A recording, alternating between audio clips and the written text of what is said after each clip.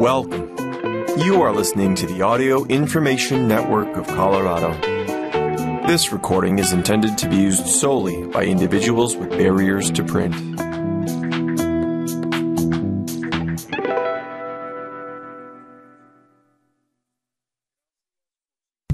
Hello. Thank you for joining us for the Friday, May 5th, 2023 reading of the Human Health Program. My name is Emily Crocker. On today's program, tips to prevent the deadliest form of skin cancer from CBS News, and the 5-word phrase to say no with confidence from Inc. magazine. Plus, is tofu healthy from the New York Times, and more, time permitting. Here's our first report. Tips to prevent the deadliest form of skin cancer from CBS News. As the summer approaches and we spend more time in the sun, skin cancer is also on the rise, making it more important than ever to protect yourself. Melanoma causes more than 8,000 deaths per year, according to the Centers for Disease Control and Prevention.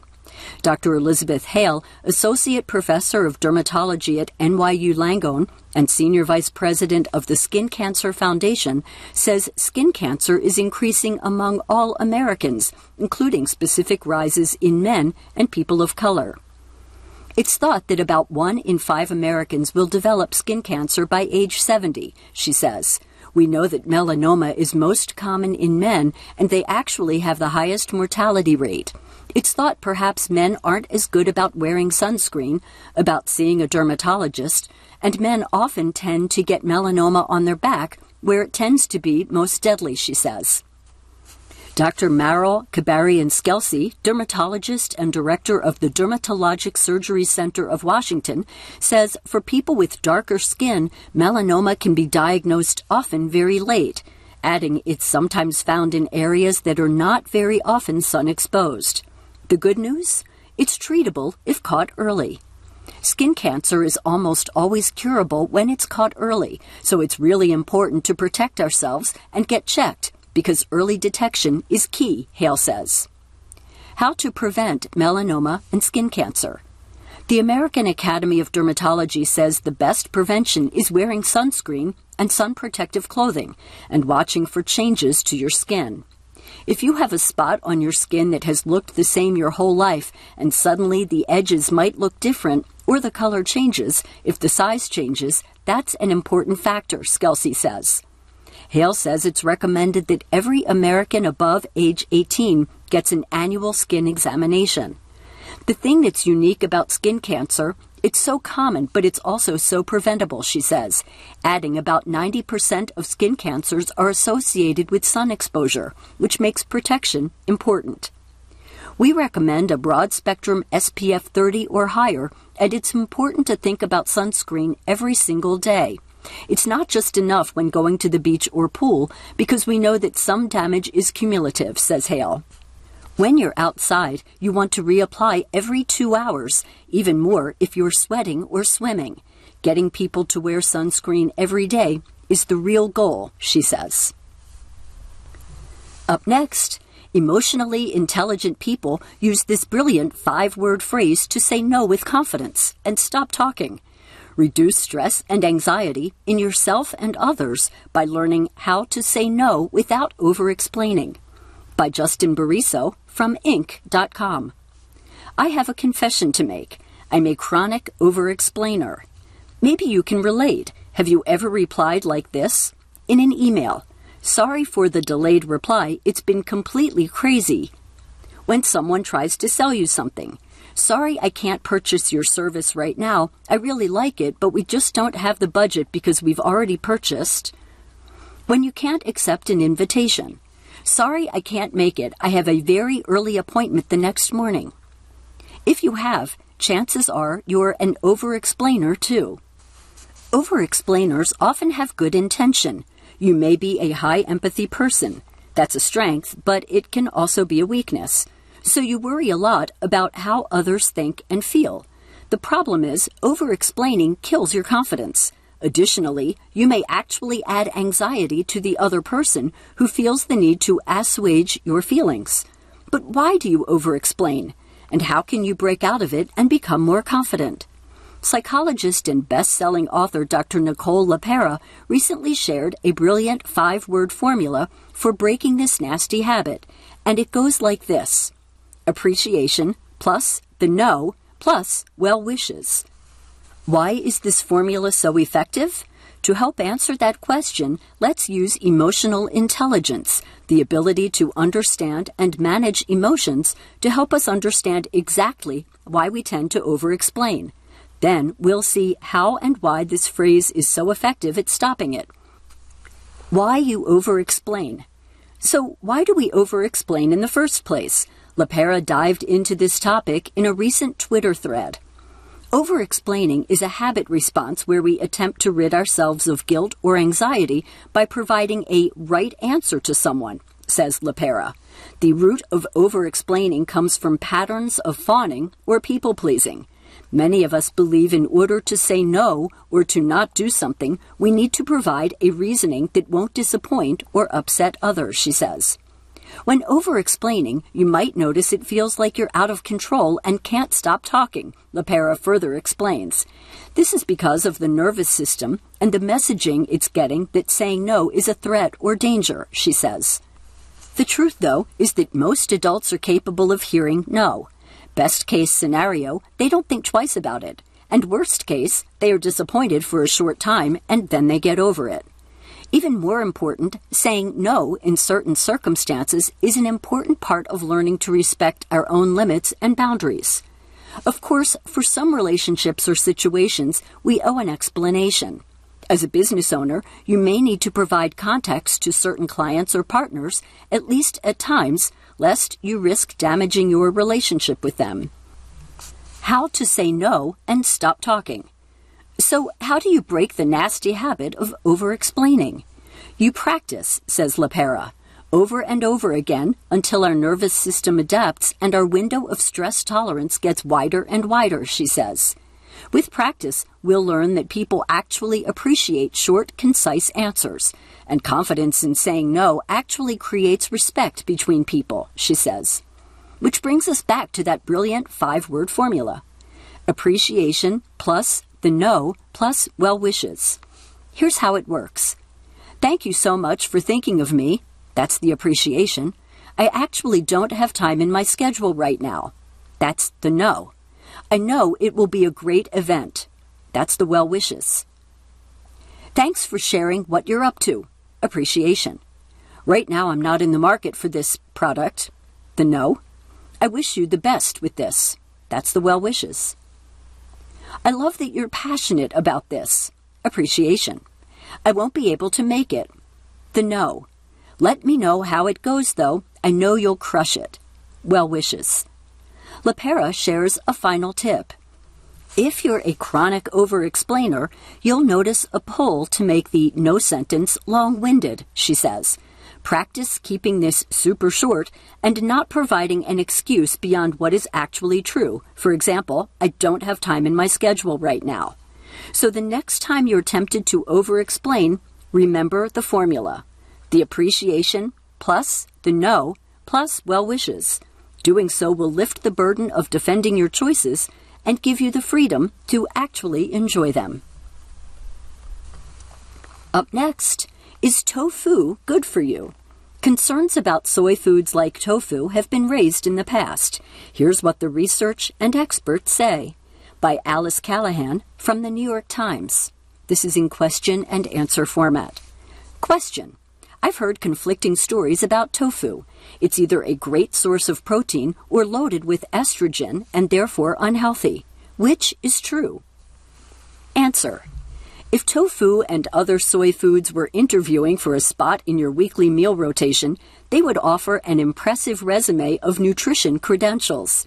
A 3-ounce serving of tofu, for instance, can provide between 4 and 14 grams of protein, depending on the style, including all 9 of the essential amino acids. It also supplies B vitamins, healthy unsaturated fatty acids, and minerals like calcium, magnesium, zinc, and iron, said Amy Braganini, a dietitian and a spokeswoman for the Academy of Nutrition and Dietetics. Yet soy foods are also burdened by an unsavory reputation. Ms. Braganini's clients, for instance, routinely ask if soy foods are linked with cancer, a concern stemming from their relatively high levels of isoflavones, plant-based compounds that are structurally similar to the hormone estrogen.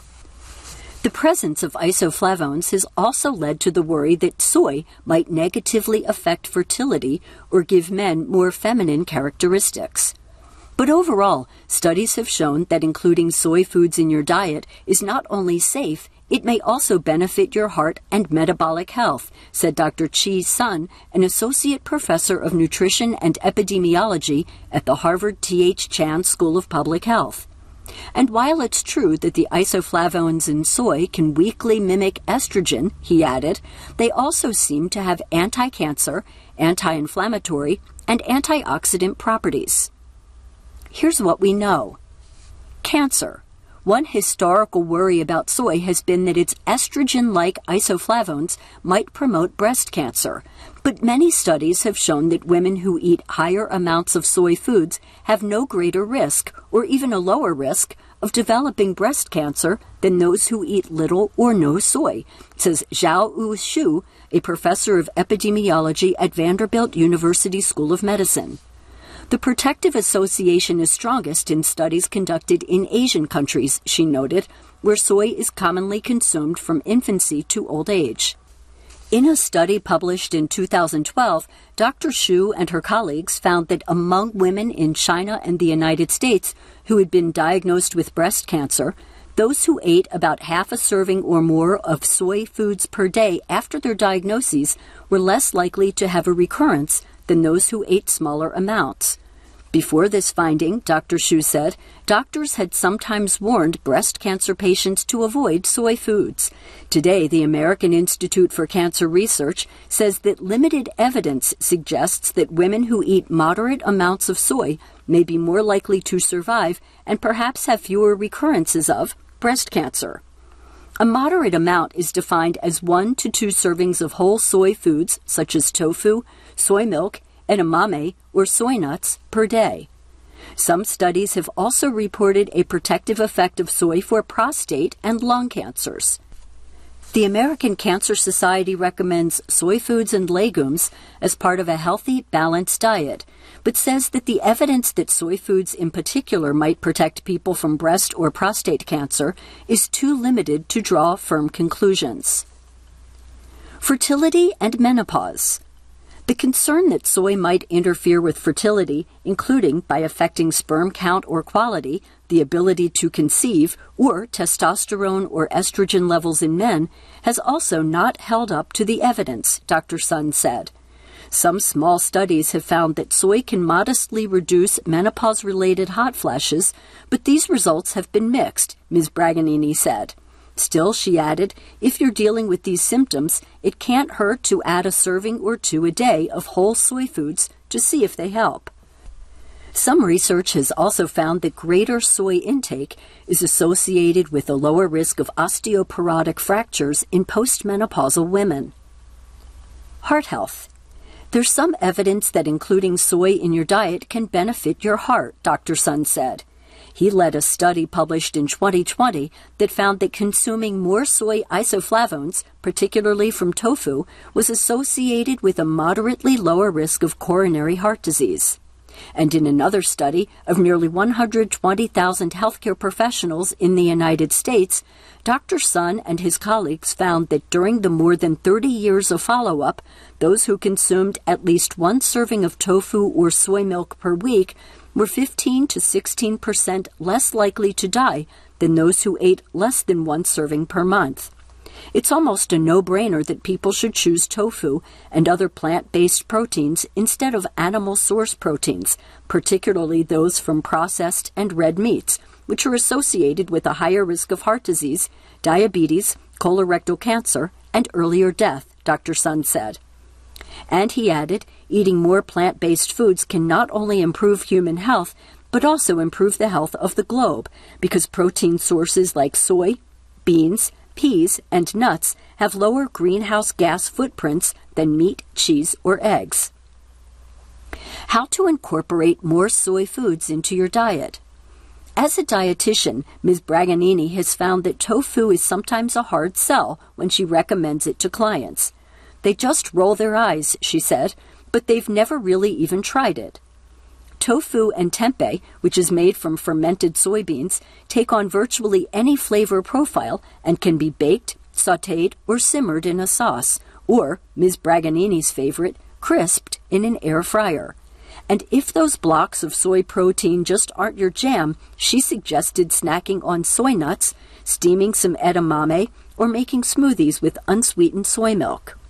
Ms. Braganini encourages people to include 1 or 2 servings of soy foods in their daily diet, but she cautioned against using isoflavone supplements, which can contain far greater amounts of the compounds than are found in foods.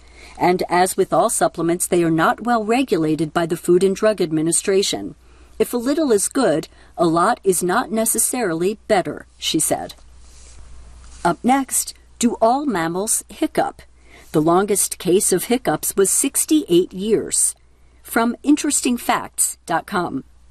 No one likes hiccups. Luckily, these involuntary spasmodic interruptions usually last only a few minutes. On rare occasions, hiccups persist for a few days, and even more rarely still, they persist for longer than a month, in which case they can be considered intractable. Then there's the strange case of Charles Osborne, who was afflicted with a continuous case of hiccups for 68 years, recognized by Guinness World Records as the longest case of hiccups in history. Osborne's story began with an accident on June 13, 1922, in which he accidentally slipped and fell.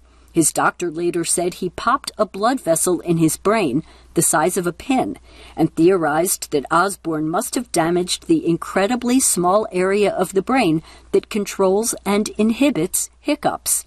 Osborne's diaphragm spasmed 20 to 40 times a minute on average during his waking hours, meaning he hiccuped roughly 430 million times throughout his life. To cope with this never-before-seen disorder, Osborne learned breathing techniques that effectively masked his constant hiccuping. Later in life, Osborne appeared in magazines and on late-night television shows to talk about his ailment. In 1978, Osborne told the Associated Press that he'd give everything I got in the world if I could get rid of them. Although he traveled the world in search of a cure, even offering $10,000 to anyone who could find one, the best he could do was cope with the affliction. Finally, in 1990, his diaphragm suddenly ended its 68-year-long spasmodic episode on its own. Sadly, Osborne died less than a year later, but he was at least able to experience the final days of his life sans hiccups. Scientists aren't exactly sure why we hiccup. For something so ubiquitous, it's surprising that we still can't explain why hiccups exist. Scientists note that they do exist for a reason, because a hiccup is not simply a twitch of the muscles, but a complex motor act designed to do something. Although we still don't know for sure what that something is, scientists have a few ideas. One of the most astounding hypotheses is that hiccups are a genetic holdover from way back, like when we had gills way back. Some scientists have argued that hiccuping could be an evolutionary leftover from when we had a need for gill ventilation. Other ideas suggest that hiccups are a way that infants learn how to regulate their breathing, which for some reason persists into adulthood. This seems to support other evidence that humans tend to hiccup less as they age. Other theories suggest that hiccups could be a method for clearing food stuck in the esophagus. For now, the humble hiccup remains a perplexing biological mystery. And by the way, most, if not all, air-breathing mammals suffer the same periodic annoyance of hiccups. However, scientists have not observed hiccups in reptiles, amphibians, or birds. And here's some more details about hiccups, because you can never have enough info about hiccups. In 1788, the modern spelling of hiccup was first recorded. The word itself appeared around the 1570s. The estimated number of hospital admissions for hiccups every year in the U.S. is 4,000. The number of days of continuous hiccups after which a case is considered persistent is 2, and the earliest in weeks that doctors have detected hiccups in human fetuses, 8 weeks. So there you go, all you needed to know about hiccups. Up next, tips for tracking your health, how your smartwatch, phone, or fitness tracker can help, from Consumer Reports on Health. If you recently picked up a fitness tracker or smartwatch or have a newer smartphone, you may be curious about the growing list of features they have, many that seem to offer the promise of better health. So what can you do with all your devices now? And how useful or accurate is the info that features like step counters, sleep trackers, and heart rate monitoring provide? The Consumer Reports experts who test and write about these devices give you the lowdown. Number 1. Count your steps. A smartphone, smartwatch, or fitness tracker can tell you whether you're generally hitting your step goals, though our tests show they don't count every step perfectly. A plus, people may walk more when they're wearing a step counter. Number 2, monitor your Z's. Some trackers and smartwatches, if worn all night, calculate how long you sleep and estimate your time in different sleep stages. Worthwhile? Research is inconclusive, but if it inspires you to improve your sleep habits, you may want to try it. Number 3, get help if you fall. This feature, found on many smartwatches, notifies emergency contacts or services if you fall, a benefit if you can't summon help yourself. Note, you need to be near your phone or have a watch with cellular capability. Number 4, keep an eye on your heart. Smartwatches and fitness trackers are pretty good at tracking your heart rate over time. This can be handy as a measure of your fitness to see whether your resting heart rate has gone down in the months since you upped your walking time, for example. These devices can also warn if your heart rate is lower or higher than normal and detect signs of atrial fibrillation. Some smartwatches can do an electrocardiogram. Number 5, work through stress. Many smartwatch and fitness tracker makers have started to include apps meant to ease stress. For instance, Allot now offers simple guided breathing exercises. This can help you take quick, calming breathers during busy days, and many devices can even remind you to do so. Number 6, stay active. If you and your friends have the same device, say a Fitbit, you can share exercise info like how much you walked with each other. This can make even solo workouts feel social and motivate you to work out. Many devices also remind you to move around a bit if you've been sedentary for too long. Number 7, protect your hearing. The Apple Watch's noise monitoring app lets you know whether your surroundings are too loud. With other smartwatches, you can download a third-party app. This might be beneficial in noisy places like sports arenas. Many smartphones can also warn you if the volume on your headphones or earbuds is loud enough to damage your hearing. Up next, diet tweaks to help you avoid diabetes, from Consumer Reports on Health. In one recent study, people who ate approximately 4 cups of veggies like broccoli, kale, and cauliflower, plus a small salad daily, had a 21% lower diabetes risk than those who ate only about 1 cup daily. In another study, people who ate the most nitrites, which are in processed meats like ham and sausage, had a 53% higher diabetes risk than those who ate no nitrites. And the source is the journal Diabetes Care Online.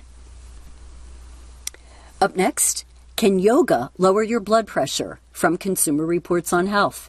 Yoga may help your heart in several ways, according to a Canadian study of 60 people in their 50s to 70s who all had high blood pressure. The researchers found that adding the mind-body practice to an aerobic exercise routine for 3 months reduced blood pressure by 8 to 11 points for the participants. It also cut their 10-year risk of heart attacks by 14%. A little was enough. Participants did 15 minutes of yoga after a half-hour exercise class 5 days a week. And the source is the Canadian Journal of Cardiology. Thank you for joining us for the Human Health Program, My name is Emily Crocker.